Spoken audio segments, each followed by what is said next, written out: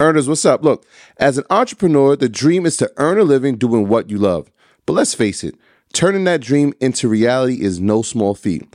That's where Kajabi steps in, transforming challenges into opportunities. I've been there, juggling every aspect of my business, wishing for a simpler way to diversify revenue and grow my brand. Then Kajabi changed the game. It's an all-in-one platform that empowered me to not just build, but thrive. With Kajabi, creating online courses, membership sites, and more became not just possible, but easy. And the best part? I kept 100% of what I earned, thanks to Kajabi's no-commission policy. But Kajabi isn't just about tools. It's about building a profitable business with the support of robust analytics, easy payment options, and customizable templates, all without needing a huge team or audience. Join me and thousands of entrepreneurs making 6 or 7 figures on Kajabi, regardless of your audience size. If you're ready to turn your passion into profit, Kajabi is your next step to success. So what are you waiting for? Build, grow, and keep what you earn with Kajabi. Start your journey today. And right now, Kajabi is offering a free 30-day trial to start your business if you go to kajabi.com/earn. That's KAJABI.com/earn.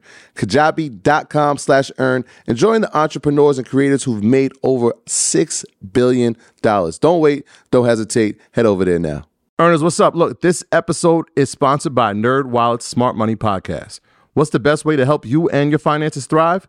The answer can be overwhelming with all the financial misinformation out there. Fortunately, you can turn to NerdWallet's objective finance journalists to set things straight and help you make smart decisions with your money.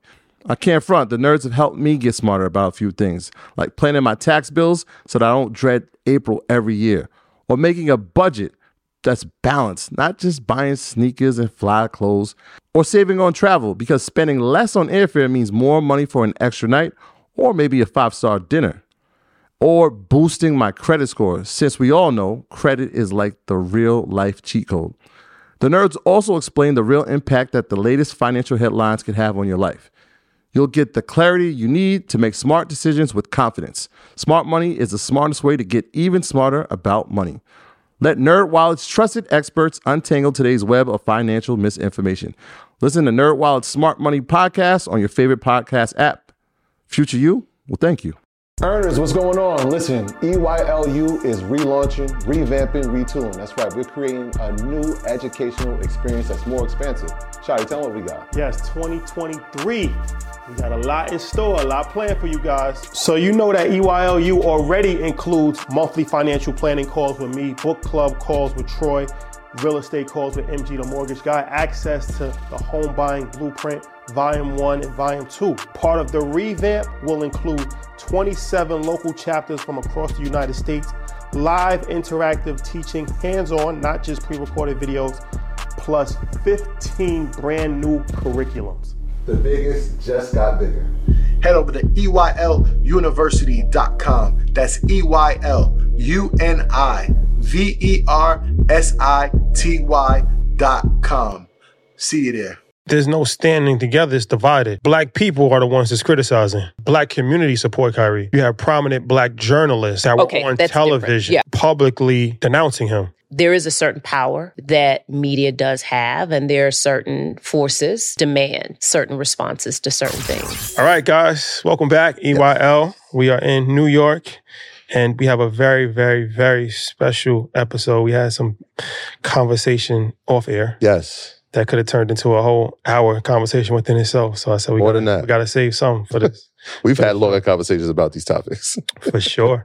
So Shetellia Riley Irving is actually made history by, and correct me if I'm wrong, but you're the first Black woman to negotiate an NBA contract? Yes. Ever?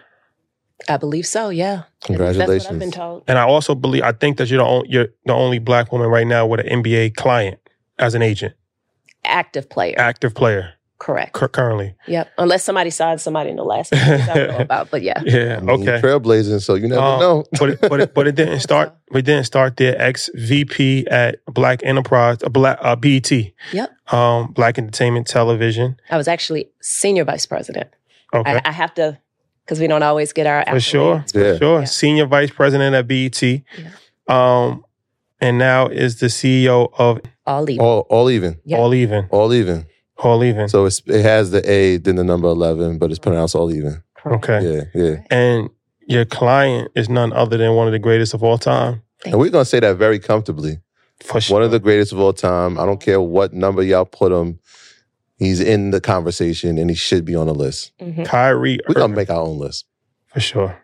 Kyrie Irving. Yeah. So you represent one of the greatest athletes of all time and somebody who has become a cultural figure outside of the game of basketball. Variety of different reasons that we'll get into. But it's a tremendous story of switching gears from corporate America to becoming a sports agent to working with one of the most successful and a lot of times misunderstood athletes of our generation, who make a lot of money, had a very public dispute with Nike, the biggest sneaker brand in history. So there's a lot to talk about, you being a Black woman in the sports world. And you were gracious enough to come to InvestFest. Yeah. So thank you for that. How was your experience at InvestFest? I loved it. I am all about supporting my people. So when the opportunity came, I was like, I absolutely will be there. I'm all about how can I help uplift your platform, help you be seen. So in whatever capacity, I'm there. We appreciate you being there. Thank you. Thanks for having me. It was amazing. I mean, just seeing that many people of color with a quest to understand finances and money and investment and success, it made my heart really full. Appreciate that. Thank you. So, all right. Well, let's get into this. So we'll talk about you being an agent, but let's talk about when you were a senior executive at BET. So what was your role at BET and how did you climb up the ranks to reach that level? So at BET, I was senior vice president of ad sales. I managed our digital platform. And so it's all about selling and convincing people that people of color mattered and that they should invest their advertising dollars across BET Digital. And so I spent about 14, 15 years with BET. I started as a salesperson. I remember the first day that I walked in, they gave me P&G, Walmart, Coca-Cola, and said, okay, go for it. And I always tell people, and I mean this honestly, it was the best PhD, master's degree, MBA, postdoctoral education that I got. And just being under Lewis and Ray and just having this opportunity to be seen and to learn. So it was just an amazing experience. So that says a lot, right? Like they're giving you some of the top brands in the world. In the world. So you have to learn. I mean, sales can be grueling. And if you don't move your feet, it's tough to eat. So what was that like for you? What did you learn about negotiating and making sure that we are seen, right? Because a lot of times we look at these brands and we don't see us. But over the past maybe 5 or 6 years, we're starting to see a little bit of change. We've seen some deals that they've made. What was that like early stages? Early stages, I came from an environment that, because I've always been in sales. So my entire career was in some level of media sales. And early stages, it was like I was walking into this environment that looked like me. And that was very, very different from any of the other media sales positions that I had. Lewis is president of sales. You don't see that as a Black man. Ray was EVP of sales. You don't see that. I saw vice presidents that looked like me. So it was that first opportunity that, okay, I'm in something special. And for me, it was really about putting my head down and learning as much as I possibly could. So I literally was a sponge. I would raise my hand and ask questions. I was never afraid. My thing is, talk to me like I'm 3.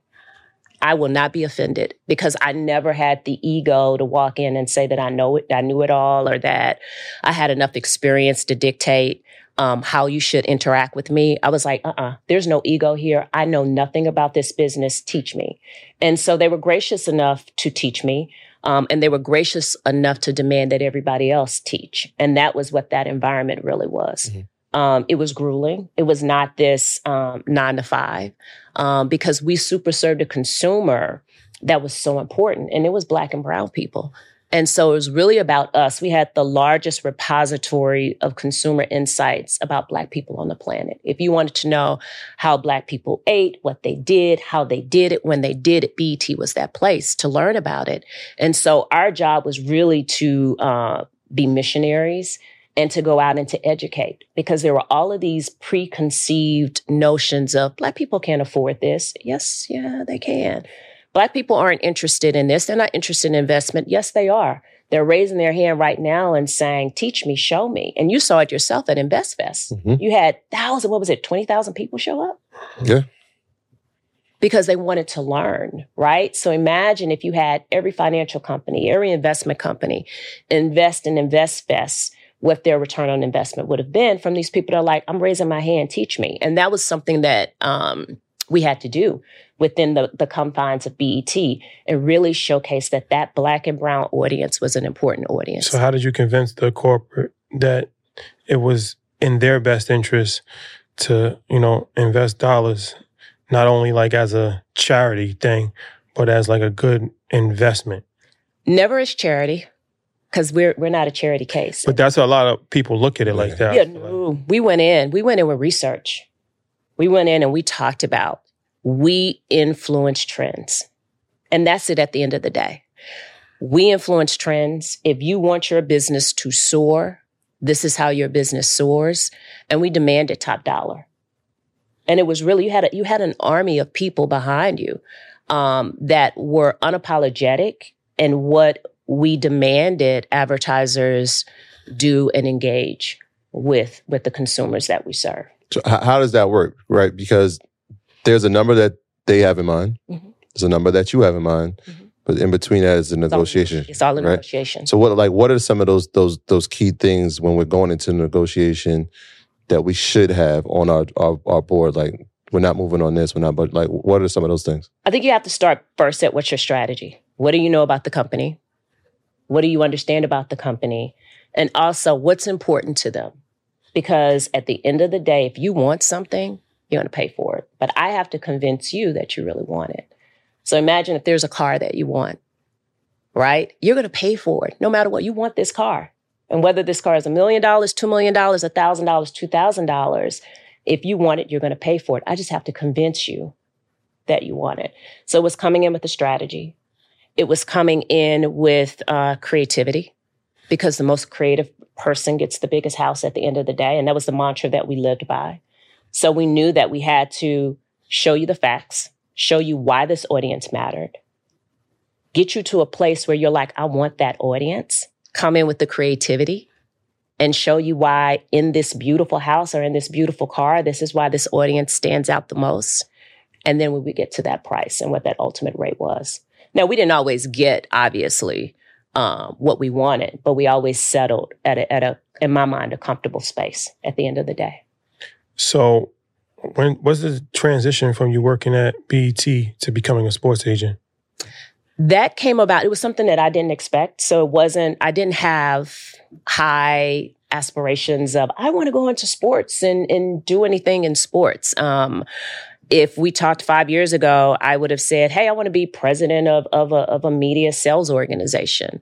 The opportunity to go into sports came from Kai. He calls me one day and he says, hey, I love your business acumen. How much would it cost for me to hire you and have you lead my team? And I said, you can't afford me. And he said, what did you just say? He wanted you to lead the team, not represent him, but just lead his business. Represent him and lead his business. Oh, he wanted you to be his agent? He wanted me to do everything. Okay. What time frame is this? This was summer of 2021. Okay. So he's left the Celtics. Mm-hmm. He's with Brooklyn. And it's important to know, we didn't actually mention it, but you guys, if they didn't know by your name, you're obviously related. He's your bonus son. Correct. So it's a family. It's a family business as well. Mm-hmm. And that's why I said you can't afford me, because how do you put a price on a labor of love? Right. Right? Like, this is like being a parent. You can't say, all right, so I raised you, I put you through elementary, middle school, and high school, and you owe me XYZ. That's not it. Mm-hmm. And so what I said to him was, hey, I can help you. I'll lean in and help you and provide whatever business acumen that I can. I'm not the most familiar with sports.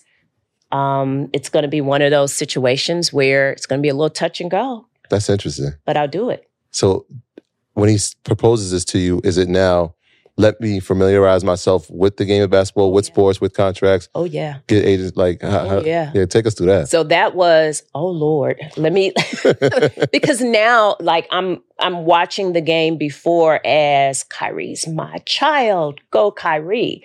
Now I have to watch the game from a business perspective. Now I'm looking at contracts. Now I'm looking at different players and trying to analyze what their career has been for the last 5 years, 10 years. What were the successes? What were the failures? So now I'm deep into the research of really understanding this business of sports, this business of basketball. So all right. So you, at first you say that he can't afford you, but obviously you ended up taking a position. So when did you decide that you wanted to do it? When you get involved and you really start to look under the carpet and under the rug and in the crevices and you realize, ooh, there's some things that's not right here. And you really start to come in and change it.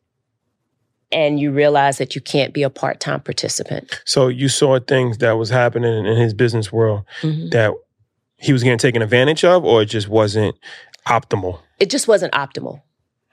He's been always really smart and really good about business, but there were just things in terms of representation, how he was targeted, that just did not sit well with me. Questions that probably weren't properly raised on his behalf. I felt like he needed, at that moment in time, a real ally in his corner that wasn't concerned about how much do I make from this, but really just wanted to see him do well. Yeah, so summer 2021, this is post-COVID. Well, in the midst of COVID, not post-COVID, post the decision, I'm not taking the vaccine. Right at that moment. This is that time. This is when he became his agent. This is when because I hadn't taken the agent's exam yet. So I was like the business manager. And this is right when the mandate started to come in, where you had to basically take the vaccine in order to play. Unless you lived in DC, you played in other areas. So he played in. I remember he played preseason versus the Golden State Warriors, but he couldn't play at home in New York. Which would make no sense. And so at this time, the NBA, he's not playing. Right? There's a decision here. I took right before. So I agreed, and 2 weeks later, that's when I was hit with... right in the fire. That's when I was hit with, so we just wanted to make sure that you understand that this mandate just came down, and he would need to be vaccinated in order to play. On one side, so there's a lot of things happening at the same time, because at the same time, we're looking maybe long-term extension. And now this plays a role. Correct. And so obviously you're having these conversations. Well, if this doesn't happen, long-term extension could be in jeopardy, and then some other things transpire. But what are those conversations like at the time, from your understanding? Because this is new to you as well. It's new to me. It was first are you serious? Because I really didn't. I was like, this. Are you serious to who? The NBA or to Kyrie? To both. To both, to the team and to Kai. Are you serious? Because I can't believe that this is happening. And there was a lot of confusion within it, because it was, but you can't play at home, but you can play in other places. And it was just one of the most confusing things ever at that time to navigate. And there was not a rule book, a blueprint, or anything that said, okay, this is how you navigate it. And it was difficult. I'm not going to, because you didn't know what the outcome was going to be. Right. So, okay. So you take the position. He decides that he does not want to get vaccinated. At first, they were kind of figuring it out. He played some games. He didn't play some games. Then, to my understanding, correct me if I'm wrong, the organization kind of took a hard stance on this. Like, look, if you don't get vaccinated, you're not playing. Yeah, they didn't want a part-time player. Right. So their objective was they wanted a full-time player. And if he wasn't going to get vaccinated, he wasn't going to play at all. And so then he misses like 40 games, something like that? Mm-hmm. He's getting paid for that though, right? No. He didn't get paid for that. So how much money did he lose that season? A lot. Let's say that. A lot of money. A lot of money. Probably like $10 million or more. No, way more than 20 million? I calculated it before. It was upwards of 30 to 40 million. Not that much, but he lost a lot. Okay. All right. So well, endorsements. Well, go ahead, keep going. So he loses a lot of money. He ends up actually playing in the playoffs, I believe, right? Towards the end, I want to say maybe March sometime. That's when the mandate was dropped. Yeah. So, all right. So in this time when he's not playing, he's losing money. He becomes public enemy number one. Yeah. Which happens a few times throughout his career, but he becomes public enemy number one. Stephen A. Smith had a whole rant against how ignorant he was for doing it. My question is, like, while he's going through all of this, you're representing him, right? But you're also his mother as well. Yeah. So how is your conversations with the Brooklyn Nets, if you're having any conversations, how is your conversations with him as his agent and his mother? And how's your dealings with his PR team, his media team? Like, how are you handling all of this in the midst of the storm? Day by day. And I'm not going to sugarcoat it. It was a day by day. It was an active, daily conversation, action. One of the things you have to understand is that we all, and I don't know if you guys have children, but one of the things you tell your kids, stand up for what you believe in. Never, be a leader and not a follower.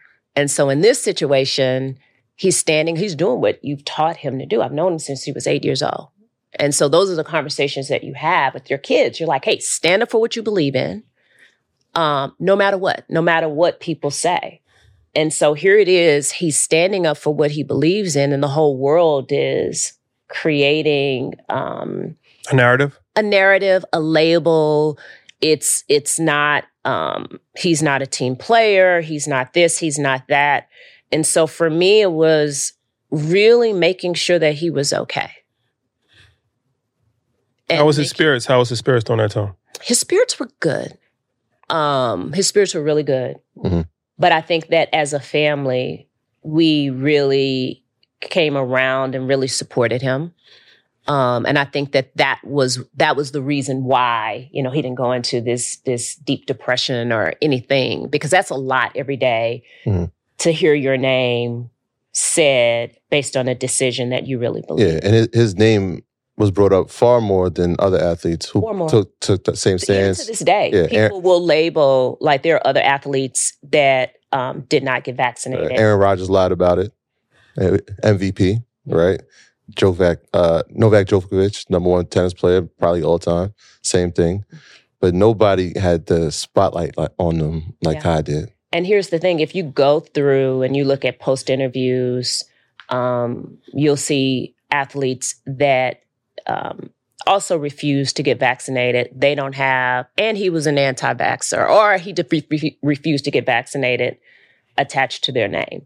But with Kai, it's, and he did this, and he did this, and he did this, and he did this attached to that. Like, that is the descriptor for him making a decision that that I support. I'm a person that it is your body. You only get one. Mm-hmm. And if that is the decision that you make, I'm very much a pro-choice person. I'm not going to stand in and say, you should do this or you should whatever. This your body. Were you having conversations with the Brooklyn Nets? Mm-hmm. What were those conversations like? Just check-ins. We just did. So they never put pressure or tried to give an ultimatum or the ultimatum was he didn't get his extension. So that was was off the table. Even before, because I think at some point in time they knew that it's not going to work out. But I would assume in the early stages, they still were trying to make it work, I would assume, right? Yeah, what I will say is We conversed and we talked. I think that when it was very clear that he wasn't going to get vaccinated, it was just, hey, we're just checking in. How's he doing? How are you doing? It was cordial. And that was it. It was cordial. Yeah. Can I just go backwards for 2 seconds? Because the fact that you became an agent, I mean, what was that? There's tests, because we spoke to a few. I wasn't even an agent at that point. This is what I'm saying. Like, at what point did the NBA say that you're registered now to be an agent? That didn't happen until maybe March of 2022, February, March of 2022. So this is during the time, he's almost coming back, and now you're a registered agent. So you're dealing with family issue, you're representing him, and now you're working on a professional career as well, right at the point where he's about to come back. Exactly. Wow. And the agent, you just took a test. Yeah. Test, right? Okay, so you become an agent. You said that he doesn't get an extension, right? So now he's a free agent at that point in time.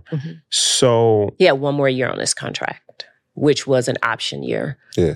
He played that year? That would have been the 22-23 was his option year. Yeah. Oh. So he took the option. He played. And then was traded. Traded to Dallas. But he got traded midseason?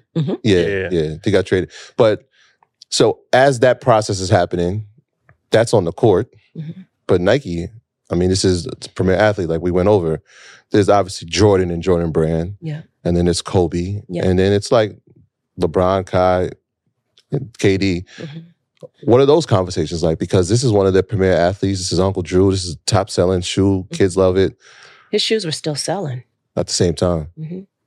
His shoes were still selling. We were in conversations. We hadn't really started at that point about what the next steps would be, if he was going to remain a signature athlete or not, in what way they wanted to continue that. We hadn't even started that yet. His shoes were... So they're fully on board. We're already...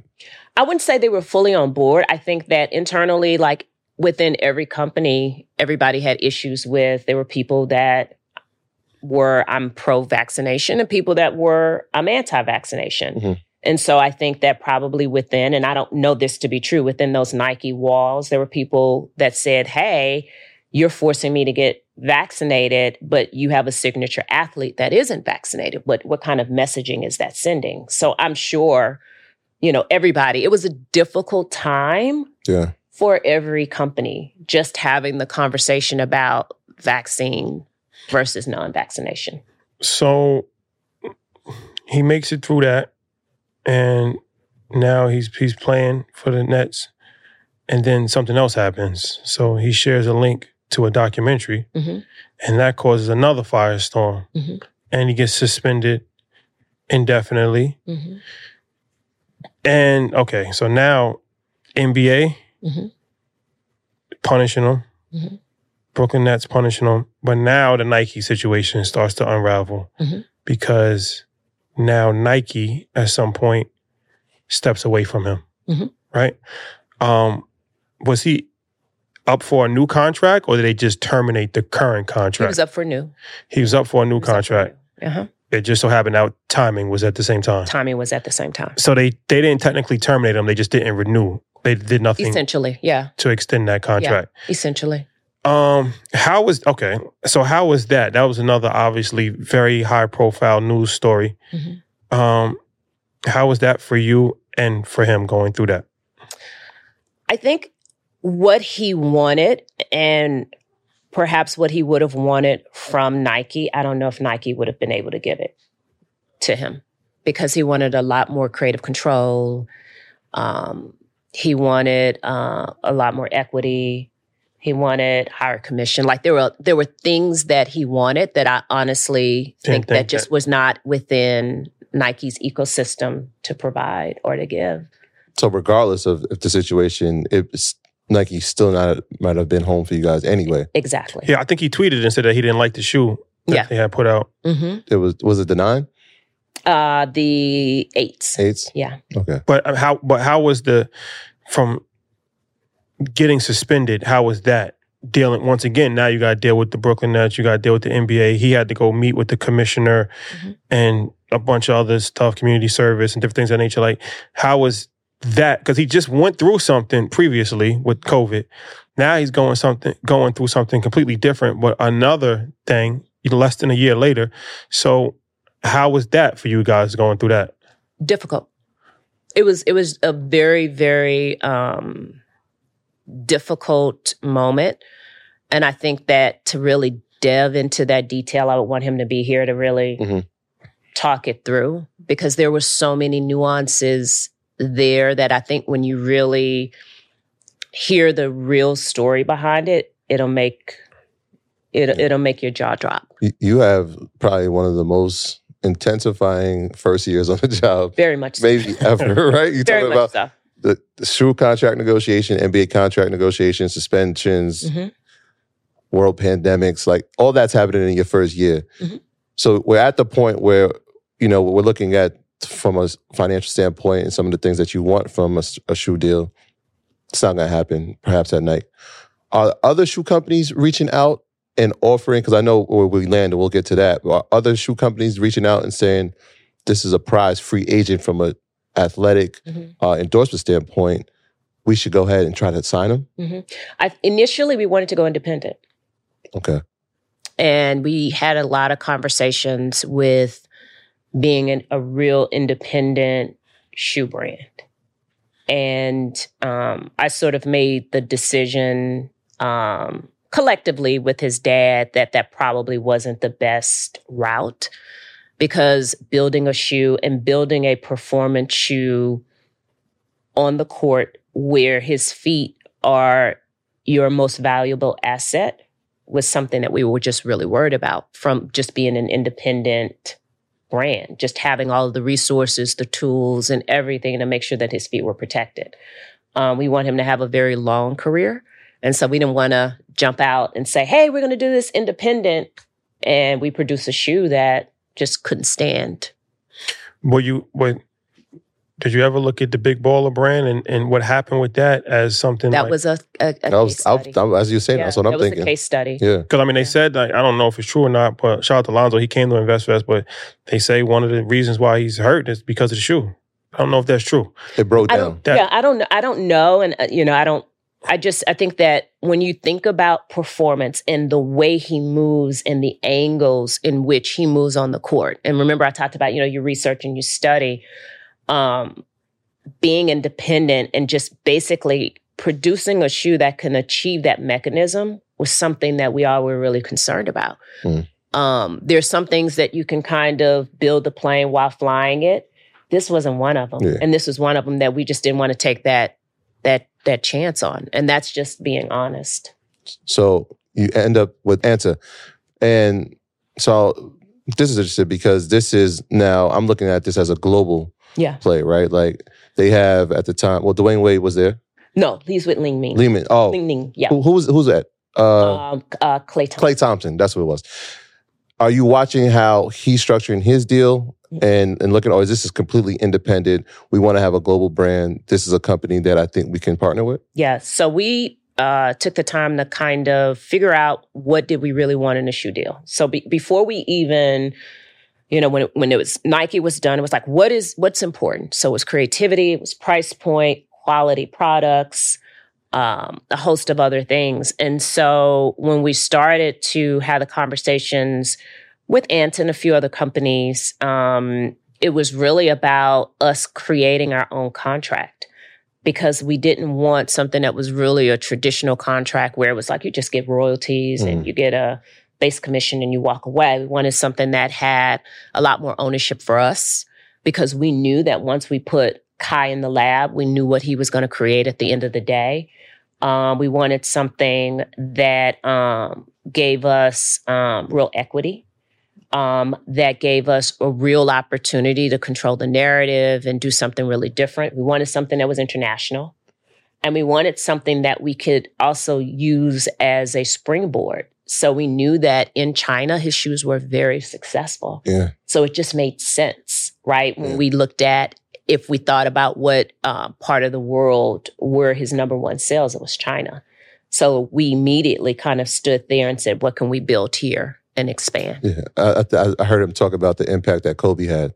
Right, when they played in Beijing, and they saw the impact that we're stars, but this guy is at a different level. Correct. Because of the Chinese market. Yeah. And I know he's close with Jimmy Butler, who signed with Li Ning, and so you can kind of see this global impact.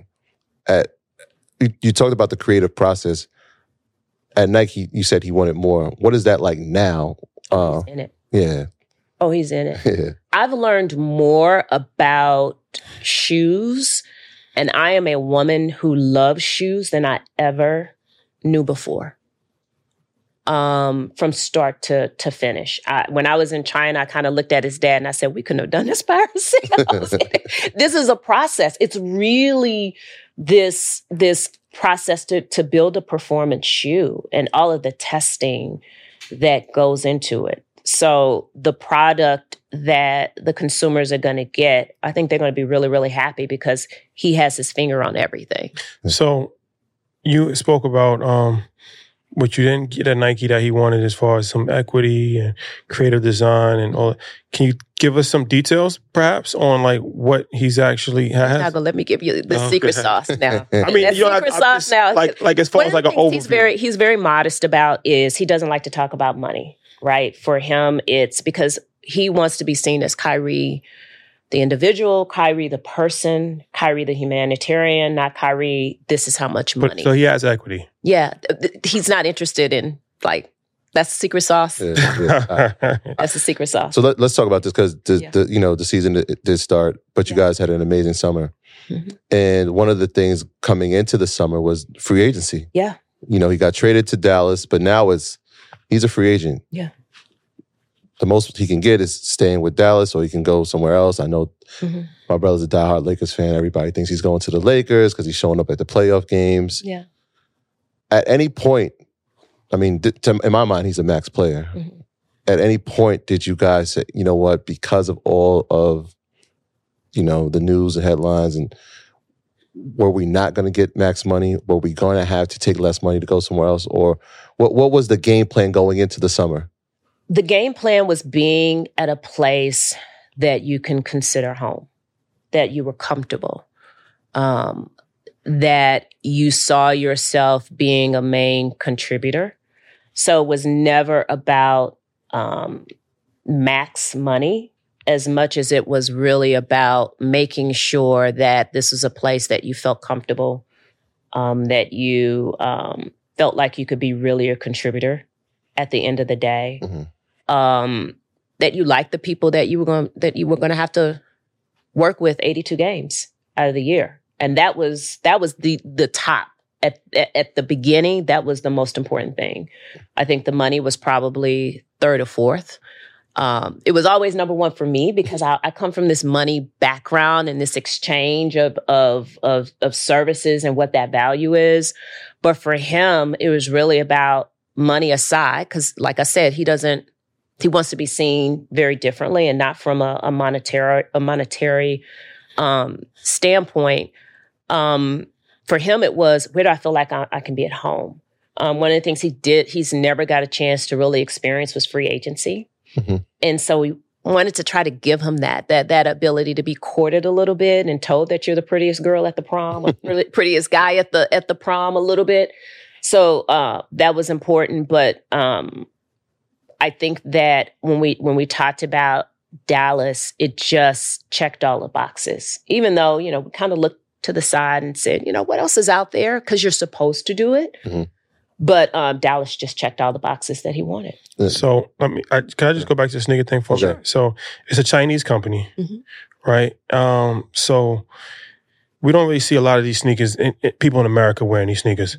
So is the idea to make these sneakers popular in America, or it's like global?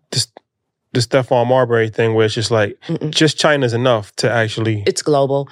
We're working, and not to give away a lot of the secret sauce, but that was a real big part of our negotiation and our deal was, where is this going to be globally? U.S., Philippines, and those areas of the world where we know that basketball is really big. Yeah, y'all took a trip. to China this summer. It was crazy. It looked crazy. Insane. It was insane. It was one of the probably best trips that I've been on in a long time. Could not walk the street. Couldn't walk anywhere, really. Couldn't walk in the airport. Not at all. I snuck out a little bit because I wanted to understand. We're kind of given these images of what China is and what the Chinese marketplace is. How was your experience in China? It was amazing. It was nothing that I thought it would be when I got on the plane, because you kind of go in with these stereotypes.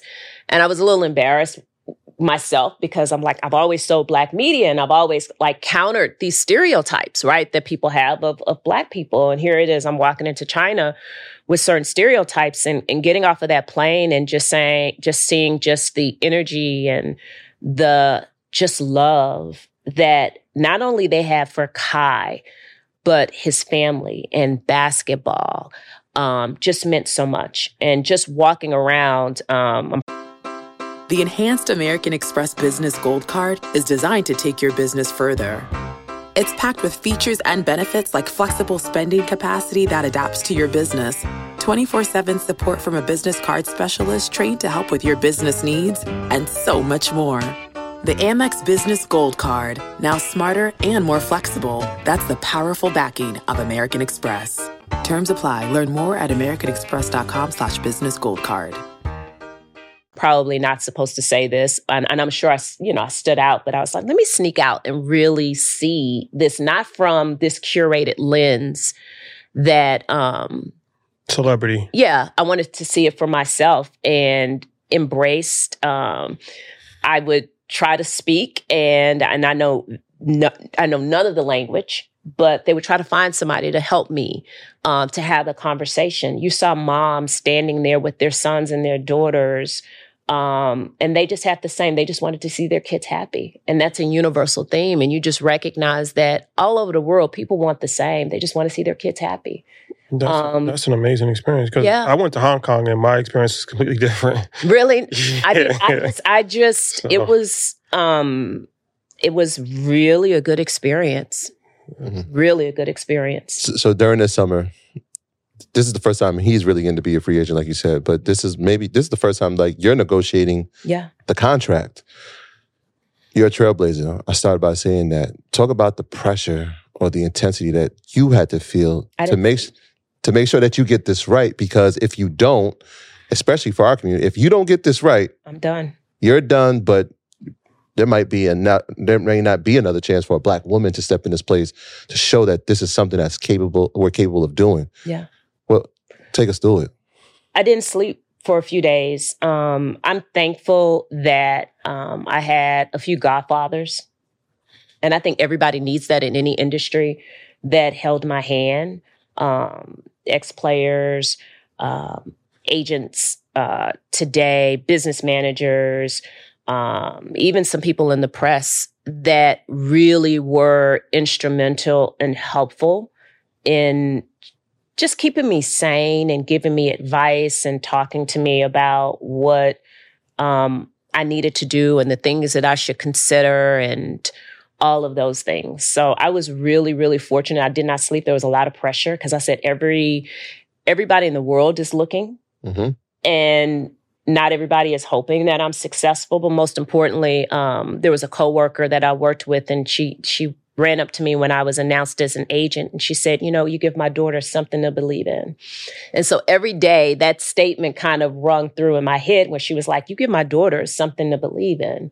And so I was like, I can't disappoint this woman's daughters. I got to make sure that I do this well. So I was very happy with the outcome. Who were some of the people that you called on in the space? So I did not confirm if I could use their name. Oh, okay. Yeah, because I don't want to put them out there like that. Here's a name that we can say. You sat down with Mark Cuban at some point. Oh, I love him. Contract's there. Mm-hmm. Now once you sign this, you're on the other side of it. Mm-hmm. You've actually executed and you've done it with the world watching. So how's this conversation going?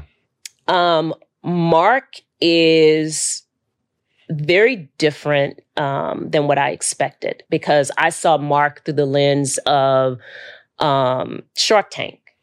And so, like, that was what I imagined him being. And not that he was difficult or anything from that perspective on Shark Tank. I just expected him to be just very much, I know it all, and this is it, and it's my way or the highway.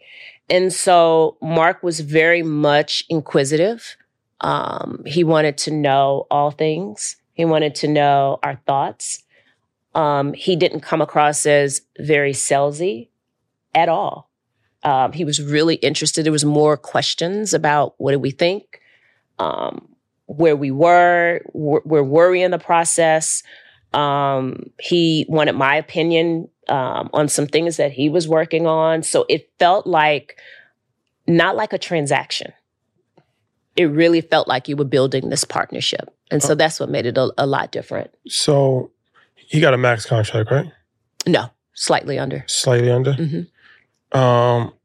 Was there a lot of work and negotiation? Because I feel like the contract is pretty much set at that point, right?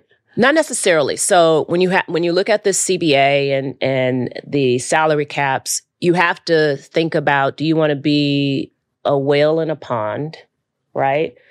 Or do you want to be the whale in the ocean, right? So you don't want to suck up all of the money where you're not in a position to kind of help the team to get the help that they needed to get to the next level. So those were all of the things you thought about, was like, how do we, for us, like I said, it was like, how do you become that benefit? How is the team going to get better? How are all of those things coming into play? So what are some things that, just in general, people might not be familiar with, like an NBA contract? I know some people, I think Bron has like a no trade clause, or there's different things that you can kind of put in. There's games played. There's no trade clauses. There's just a plethora of things that you can include in the contract. I think that one of the conversations you want to have is where does the team see itself this year, next year, and the year after, especially during your contract? Because if the team is consistently losing, you're going to get blamed for it, right? You said games played, like you have to play a certain amount of games. You have to play a certain amount of games. People have all sorts of contracts, minutes played. You just have to kind of figure out what's in the best interest. What's big now is that, like, if you make an All-NBA team, mm-hmm. you get a bonus on your contract. All-Star games. All-Star games, yeah. All-Star games. Yeah. Is that stuff that is part of Kyrie's deal? No. Mm-mm. Why not? All NBA is can be a little subjective. Yeah, and you don't want to tie your money to anything that is well, we saw somebody that lost a lot of money. Yeah. He's a great player out in Memphis who didn't make any All-NBA team. Yeah. And how much did he lose? Between endorsements with Nike and signing bonus, I think it was 42. Yeah, right? Because he would have been able to sign a Supermax because he would have made one of the first teams. He probably would have been first team NBA, but he at least would have been second team. He doesn't make any of them. But who does benefit is a guy like Jaylen Brown, who actually made an All-NBA team and then signs the richest contract in the history of the NBA. Mm-hmm. Yeah. So because he didn't make an All-NBA team, he lost his ability to sign a Supermax. Mm-hmm. Unfortunate. Yeah. I mean, but that goes back to it, like those things that you think about. And it's strategy. Ja Morant, right. By the way. Obviously suspended for the first 25 games, I think, this season. So that'll affect, even if he had a games played. But he definitely should have made an All-NBA team. 1,000%. 1,000%. And that's no slight to anybody that was on those teams. No, it's obvious. I mean, it's just obvious. Yeah. It's obvious. So, yeah, but no, because also when we heard Lou Will speak, and Lou Will said that it was one year when he was playing that he felt he should have 100% been an all-star. Absolutely. Yeah. And his coach, I think Doug Collins was the coach at the time, and he sat down with him and he said, look, you deserve to be an all-star. He's like, the reserves the coach has to nominate the reserves. Yeah. So he's like, look, you're the best player on the team. You deserve to be an all-star. But for the morale of the team. Leading scorer on the team. For the morale of the team, I'm going to nominate somebody else. It was crazy. It was Andre Iguodala. So, but what Lou Will said is that not only it lost a lot of money because he wasn't an all-star, but it negatively impacted his career to the point where he could never start ever again. And he said he lost a lot of money because of that one decision of him not being on an all-star team. So politics that go into play here that people might not always see. I just always think that contracts should be 100% in what you can control. That's it, especially when you put those types of things in a contract. So you don't like the bonus structures? I just think that if you're going to use a bonus structure, it should be something that you can control, that you 100% can control versus something that somebody else has can be manipulated. Yeah. Yeah. All right. So you talked about being a whale in the ocean, right? As the agent, you're looking at everybody's contract on the team because I would imagine if I'm looking at, I'll use the Mavericks, for example. If I'm looking at Luka and I'm thinking, all right, he's going to be Supermax. If we're looking at the future of the team, how are we going to build this out? I might have to fall at this number so that we can help still build people around this core to win the championship. So like, you're not looking at those or? I mean, I'm not looking at anybody's contracts on the team per se. You're just looking at how is the team going to look, right?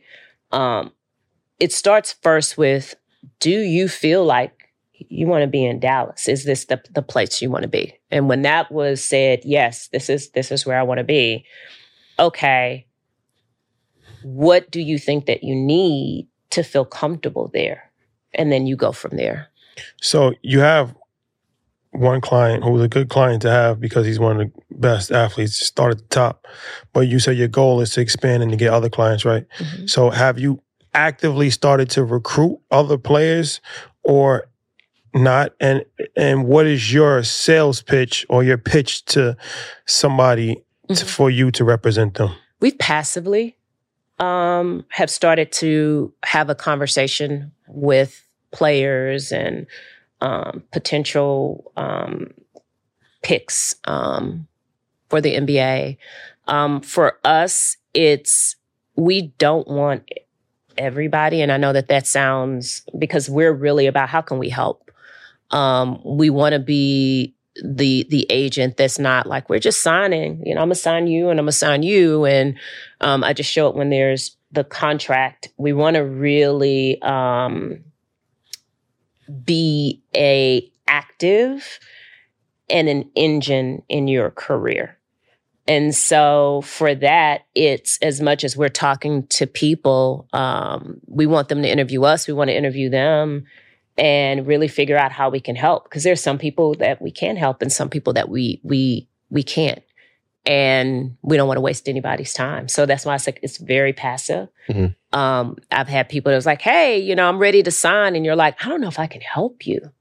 And I don't want to waste your time. So who would be an ideal person? Like, what's the prototype of a person that you say, I want to work with this guy? A person who understands what they really want. And it's bigger than just, I want a lot of money. Like, what are the accomplishments? What are the goals? What's the family like? How important are they? It's somebody that is in some ways like Kai. They want to be humanitarians in a lot of ways. They want to do a good job. We're not into a lot of egos. We want to figure out how we can, like it really goes to how you can, we're not trying to be the biggest, we're not trying to be the celebrity. Like, we're not trying to sign, deals for ourselves or do it. Like, we want to sign deals for the people that we work with. And what does that look like? And how do we help? And so in some cases, we've been consultants for people and kind of giving them some advice and how to move forward and what we think and what we see. So for us, it's what is that person that really makes sense for All Even? Because it's how do we create family offices? How do we teach you and instruct you and help your family to do the same thing that we're doing? Is it relegated to basketball, specifically the NBA, or are we open to women's professional sports, Absolutely. NIL with women's the NIL, right, the everything popular in between. Yeah, because the WNBA, I think Love the highest rated game Yeah. was during the finals this year. The popularity has increased. And it's a good game. Crazy to me when you think about women and our economic powers that WNBA players don't make the money that they should be making. Right. It's just so crazy to me. And I understand the economics and that part of it, but it's just is so crazy. They should be making so much more. Yeah, I think Kelsey Plum said it. Champion Kelsey Plum, by the way, was saying it like we're still a baby. Like we just celebrated 25 years. Yeah. If we compare, I mean, the times are different, but the trajectory of where it's headed is definitely on the upward. Mm-hmm. And so having representation, I would just, from that standpoint, have a representation of like, I don't have to have a male agent. Mm-hmm. You don't. I can have, you know what I mean? You could be represented. So like, is that on the vision board for, mm-hmm. Okay. Mm-hmm. Okay. But we want to make sure we're being an asset and we're really helping. Okay. Because we're a baby ourselves. Right. So you say, who's on your team? Kyrie's dad. What's his role? He is the chief financial officer. CFO. Yeah. Yeah. And that's just really based on his expertise in that financial business world. We met in an elevator in Utah. Yeah. He's a good man. Solid guy. He said he loves what we're doing. Yeah. And is proud of us. And I was like, yo, that was Kai's dad. Yeah. Yeah. So he's brilliant. He's brilliant in that financial space. Does Kai, all right, so you guys family business. Mm-hmm. Is Kai interested in the business? Is he involved in the business? Ultimately, once he's done, the goal would be to just kind of pass it on to him. So once he's done playing, pass it on and I can retire and his dad can retire and we can run around and act like we're 20-something years old. So is that the goal for All Even? Yeah. We're going to build it up. Build it up. Ultimately at some point. Because I think at that point, Kai will have enough experience to really, really be a real agent of change for players coming to the industry. How do you look at his role as like, he's the closest thing probably to like a Muhammad Ali for our generation, as far as he's taken stances. He's become a controversial, polarizing figure. Mm-hmm. He's become like adored by the public in a way that even outweighs his talent level, right? Like there's not a lot of athletes that have that level of, respect from the population, or can be polarizing to population depending on what side you're on. But how does he even think about that aspect of it? Not yet. But if you think about it, he's the only one. Yeah. Colin Kaepernick played a part, but he's not an athlete anymore. And so he's not even like really in the mix. But as far as athletes now, there's no athlete that really has ever pushed the line in the last, like, Jaylen Brown is doing it in a non-traditional way for sure. I feel like LeBron and those guys, they've done it in their way. Like LeBron. I'm saying as far as some level of controversy, right? Because Muhammad Ali was a very controversial. Stop saying controversy because I think it has such a negative connotation to it, and I think that the more we say, "Oh, it's a controversial thing or a controversial moment," I think we're reinforcing that this is something that's negative, right? Yeah. And so I think that we have to figure out, and I don't know what that word is today, how not to, when athletes are standing up for what they believe in, whether we think it's right or wrong or indifferent, figure out what that word is to describe that. Yeah. Because I think that we all are given, we all are afforded this idea of choice, especially in this country. Yeah. So I think we got to figure out. For sure. I don't really look at it as like a negative thing per se. I just look at it as like America's a very divisive country. Yeah. Just is what it is, right? And it's split. It's split between black and white. It's split between rich and poor. It's split a lot of different ways. So I feel like sometimes some people make stances. And if you make a stance, if you have enough courage to make a stance, you have to deal with the consequences of that. Correct. And no matter what that stance is, it's almost always going to be controversial, right? There's always a consequence. There's always a consequence. There's always a consequence, and there's always going to be a lot of people that don't agree with it. Correct. Right? So for the most part, most people, you kind of take the Michael Jordan approach where you just play it safe. Right. There's nothing wrong with that. I'm just saying that that's what most athletes have done for the last 30 years. You don't really get into political stuff. You don't really make too many social stances. You know, you just kind of like, just stay out of that. Yeah. Because it's not beneficial to your brand, right? You're going to lose a lot of money. You're going to lose support. I mean, it's just a real conversation. But there's some athletes that didn't care about that. Mm-hmm. Muhammad Ali is somebody that comes to mind who lost a lot of money by not wanting to go to war. He could have just went to Vietnam. He wasn't going to fight as a soldier. He could have just, did some tours, entertained the soldiers. But his belief, his religious belief, and just his moral belief said he didn't want to do that. And he took a court case all the way to the Supreme Court so he didn't have to go to jail. Right. Lost 2 years, 3 years of his career. In the prime of his career, lost a lot of money. But ultimately, he's known for something more than just boxing. Correct. So that's what I mean by that, right? Like, I look at Kyrie, like, he didn't have to. He could have just took the vaccine. He could have just, nobody would have thought anything of it because everybody else did. Mm-hmm. But it's like you made a stance, and then he probably didn't do it to become a public. I don't know if it's making a stance as much as if he was in anywhere else in the world where there was not a mandate. Would it have been him making a stance? Well, sometimes you... Because I think it would have been a choice. Sometimes you get highlighted without even... Like Marshawn Lynch said, he never stood for the national anthem. It's just the public highlighted Colin Kaepernick, right? Sometimes you do things and it's like he's not the only player that didn't take the vaccine, but for whatever reason, he's the one that became the face of it, right? They needed a face. Right. And sometimes that's not up to you. You can't control it. Yeah. Right. But sometimes people just put things on you. And if you make that decision, now you have no choice but to live with it. Correct. And I think, so here's the thing I'll always say about, we all make choices, right? I think that I don't ever want to say that a choice is a controversial choice.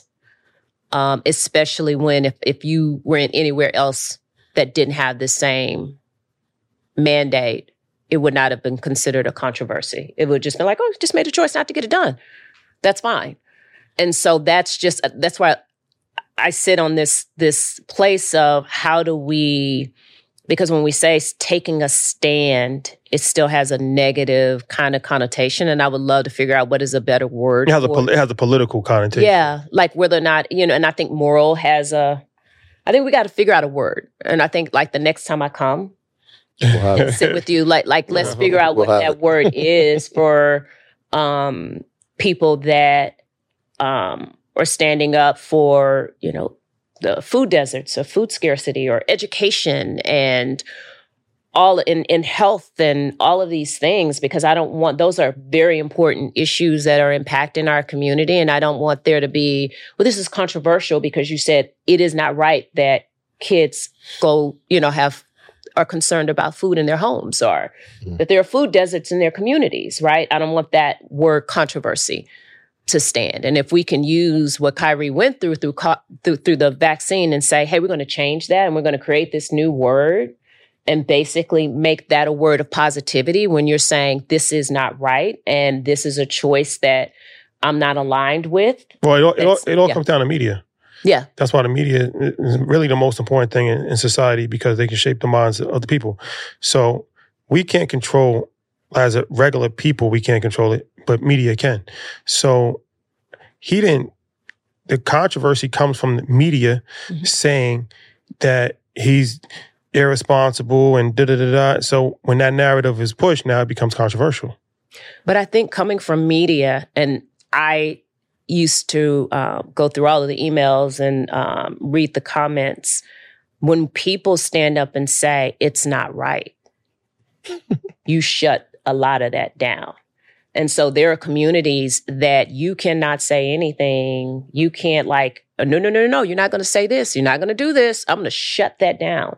And I think we have to be just as vocal And I'm not going to allow you to sugarcoat this. I'm going to shut this down and make you and force you not to make this a negative. But I think it also is harder when it's coming from Black people. No, it's not. I think, and not to debate, I think that if we stand together. That's what I'm saying. There's no standing together, it's divided. Black people are the ones that's criticizing. So it's like, it's harder to say, like, you know what I mean? Like, you have... I have to disagree. I have to disagree. But you have... No. The Black community support Kyrie. Yeah. You have prominent Black journalists that were on television. Different. Yeah, okay. That's different. Were publicly, like, these are not just regular people. These are the highest people of their craft, highly respected in journalism, that's publicly denouncing him. I've had those conversations, and I've, and I'll leave that private, but I have gone back and sort of had those conversations, and there is a certain power that media does have, and there are certain forces at some of these media companies that demand certain responses to certain things. So I get it. I understand it. What I wanted to just make sure that I clarify was that the Black community, the Hispanic community, the Black and brown community was really supportive of Kai. They were like, hands down. Well, that's why I compare it to Muhammad Ali. And I don't want to compare people, but it's like, he always had the support of the people. Yeah. But the people that are in position of power or in the media, that's not the people. Yeah. There's a disconnect. So, I mean, that's interesting. From what I'm hearing, that was great, back and forth. The media has a job to do. Yeah. And sometimes we don't understand what the person who's saying it, the pressure that's been put on them to have a stance. Correct. And make sort of a spectacle of their response of it, because they need people to watch and they need viewership. And what comes with viewership comes with... Or they need a job. Or they need, the sponsorships. They need their job. Is the money that's going to be paying most times for the salaries of the people that are on the air. Which is interesting, right? Because that's a deeper perspective for people to look at, especially from the audience standpoint. But a lot of times you hear them say, I spoke to his dad, or I spoke to his agent. And so... 9 times out of 10, they didn't. That's what I'm going, right? So I'm thinking like, really? Did you really? Mm-hmm. How often is that happening, and when it's misleading? Okay. It happens all the time. And there are times that I've like came in and said stuff and said, no, that was not what was said. Spoke to a source close to the family. Yeah. And those are like, because I've said to people, and I stand by this, you can use my name. Not like that. And they're like, wait, what? I said, yeah, you can use my name. And you don't have to say sources say. You don't have to say friend of the family. You can use my name. And when I give you the authority to use my name, you can run with it.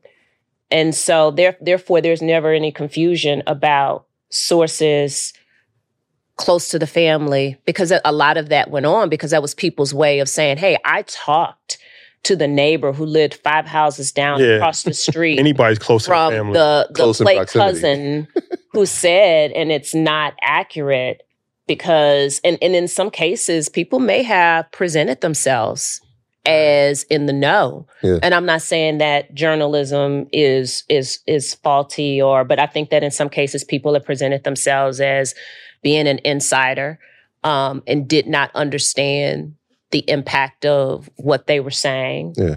Or, I'm going to leave that there. I'm going to leave that there. You can leave it right there because I'm looking at it from both standpoints, right? Like there's a parent standpoint and then there's an agent standpoint. Both try to curate an environment, people who, look, that person shouldn't be, like, I don't think they should be around. You need to make that circle a lot tighter. During that whole process, he said that very public, like, there's a lot of people that I thought I tried. No, my circle is super tight.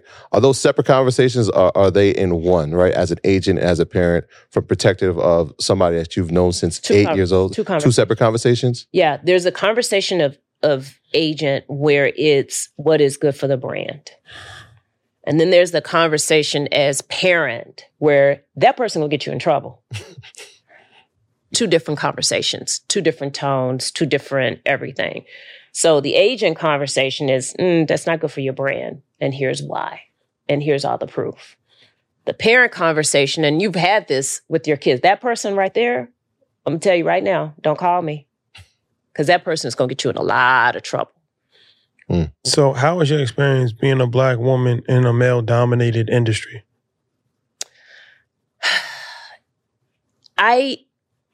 There are times that it pops up. So I remember I was in a meeting, and this was a higher-up meeting, and I was the only woman in the room, and I was not seen.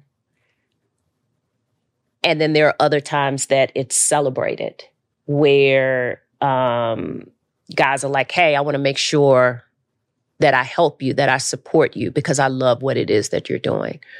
So it just depends on the moment. It depends on the culture. It depends on where people are, where it pops up, and sometimes it doesn't. And people are just like, hey, there's an emphasis on making sure that you're successful. From an agent standpoint, I'm acting as an agent. Mm-hmm. Athletes have other interests. Yeah. Are investing, obviously dad's the CFO, so it's finance, investing, real estate stuff. Are those things that we're having conversations about? Angel investing. Angel investing, are we having conversations about that? Yeah. Okay. His dad is tough in that. Okay. I bring the opportunity because I'm a girl. I like to shop. So I look at everything and I'm like, yep. And his dad's like, nope. What were you thinking? Nope. So he handles all the finance. Yeah, he really vets the thing before you invest. Yeah, he does a lot of that. And then Kai has, another team as well. So he's like, we have what we created, because I'm the shopper, was levels of investment levels. So we run it through all of these levels to make sure that none of us are missing anything. So we have our legal team. We have our tax and accounting team to make sure that this makes sense. We have another team that sort of looks at it, and if everybody kind of signs off on it and says this is good, then we present it to Kai and kind of get his feedback on it. Now, some people are like, I hate that you have to talk to so many different people, but it just works for us in terms of, because there's things that, I may miss, his dad may miss, and if you have so many people looking at it, it just kind of keeps everybody solid. It's tough to miss when everybody's looking. Yeah. For sure. I feel like an agent's responsibility is also to protect their client. So is that part of your job title as well? Like, do you look at, okay, before he speaks here, let me look at it. Do I do this? Do I look at the photo shoot to make sure the pictures, like, is that? Yeah. Mm-hmm. Every which way. Sometimes he does this. All of my kids do this. And that's their way of pushing me back to say you're becoming a little too much. But yeah, everything. So what's on the vision board for you and your company over the next couple of years? I know obviously you said that you're looking to expand and get more clients, but how would you like your enterprise to be? So we want to do probably in the next 2 to 3 years like $1 billion in deals. In deals? Yeah. So that's on our most immediate. The other side of it is obviously bringing in clients. And so we have that magic number of where we want to be by way of clients over the next 2 to 3 years. And is this new clients from college or clients from college or mixture of both. People leaving their old? Yeah, mixture of veterans. Yeah, veterans, college, just that whole mixture. We've talked a lot about creating a collective of independent agents that we can use as a resource. I've had a lot of conversations with Jalen's brother Q about how can we, because there's a lot of this thought of independence that a lot of players and athletes are thinking about. And so how do we be this resource, this collective resource? And I'm excellent at this, you're excellent at that. How do we bring it together and really create this agent collective that we can all pull and grow and create from? So we're just having those conversations. And that's pretty much it. Yeah. I don't want, media is important. And I think as our platform, I want to highlight the philanthropy that happens from your side and your team. And obviously, every time there's been an issue or cause, we've always seen Kyrie donate. Doesn't get highlighted, probably should, more. So I want to give you the floor to talk about all the philanthropy that you've been doing over the past 3 to 5 years, because it's a lot. It's a lot. It's a lot. A lot of it is we want to be angels in this, because the minute that it becomes public, you get flooded with everybody has a need. Some of those needs are authentic. Some of them are not. But I know that Kai's focus is on entrepreneurship, women, maternity and health for women that are having babies and look to expand their families. And that's something very different from an athlete that you would say, why would an athlete be interested in it? We know the mortality rates that exist for Black women in giving birth. So that's something that he really wants to kind of get behind and figure out pathways for. It is the Native American community. How do we create opportunity there? And we're working on something that we hope to announce relatively soon, where that would create a pipeline of opportunity and monetary gain for within that community. It is food scarcity, food deserts. How do we help out there? It is education. It is financial literacy. Because like I said, we as people of color, we're raising our hands left and right and saying, help me invest, teach me about money, because there's so much that we don't understand and know. Mental health is another one that is a big focus for us in recognizing that we all have needs. It's not, and it's you should not be ashamed to say that there are days that I wake up and and there are things that are going on that I need to talk to somebody about. And so we're just trying to figure out pathways to create opportunities for people to have real, honest conversations about mental health and those issues that a lot of people are battling in silence. So that's it, to name a few. Yeah, and we thank you. That's a lot. We thank you, because we see it. For sure. So, thank you for joining us. Met the whole family now. Your husband, like you said, we met him in Utah. Had a great conversation. And Kai, we got to spend some time with him. So I know he actually watches the program. So shout out to him. Definitely the best ball handler of all time. We have that's a fact. That's a fact. We're not arguing that, yo. That's a fact. But just a good dude. Like I said, solid. We spent a couple hours with him. You just kind of get a feel for somebody. So he was very low key, good heart, reserved, just cool person. We was talking about rap. We was talking about rap. We was talking about just a variety of different things. So Kyle, we was right. Just for the record, we was right. Me and you, we was right. So we had a lot. We had a great conversation. So shout out to Kyrie. But keep up the great work. It's definitely needed to highlight people like yourself, because there's a lot of young ladies that I'm sure probably want to get into the world of sports but don't know how, right? And then it's like, if you don't have a roadmap to follow, even if you just have somebody to look at, like I'm sure, a lot of people have looked at Rich Paul as somebody that's breaking the mold. I'll say he's one of my godfathers. Rich. Shout out to Rich. Friend of the show. You just mentioned that. Friend of the show. Friend of the show. Shout out to Rich. Invest Fest. He's a godfather. We had him at Invest Fest too. So, but people like that is important, right? Because they're not coming from traditional paths. So, it gives hope and inspiration to people. So that's definitely important. So keep up the great work.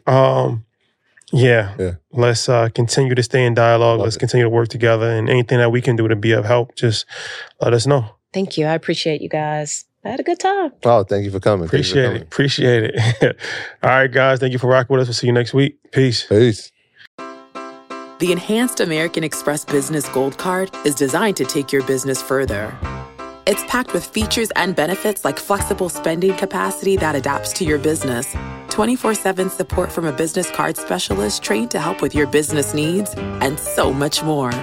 The Amex Business Gold Card, now smarter and more flexible. That's the powerful backing of American Express. Terms apply. Learn more at americanexpress.com/businessgoldcard. At Parker, our purpose is simple. We want to make the world a better place by working more efficiently, by using more sustainable practices, By developing better technologies, we keep moving forward. With each new idea, innovation, and partnership, we're one step closer to fulfilling our purpose every single day. To find out more, visit parker.com/purpose. Parker, engineering your success.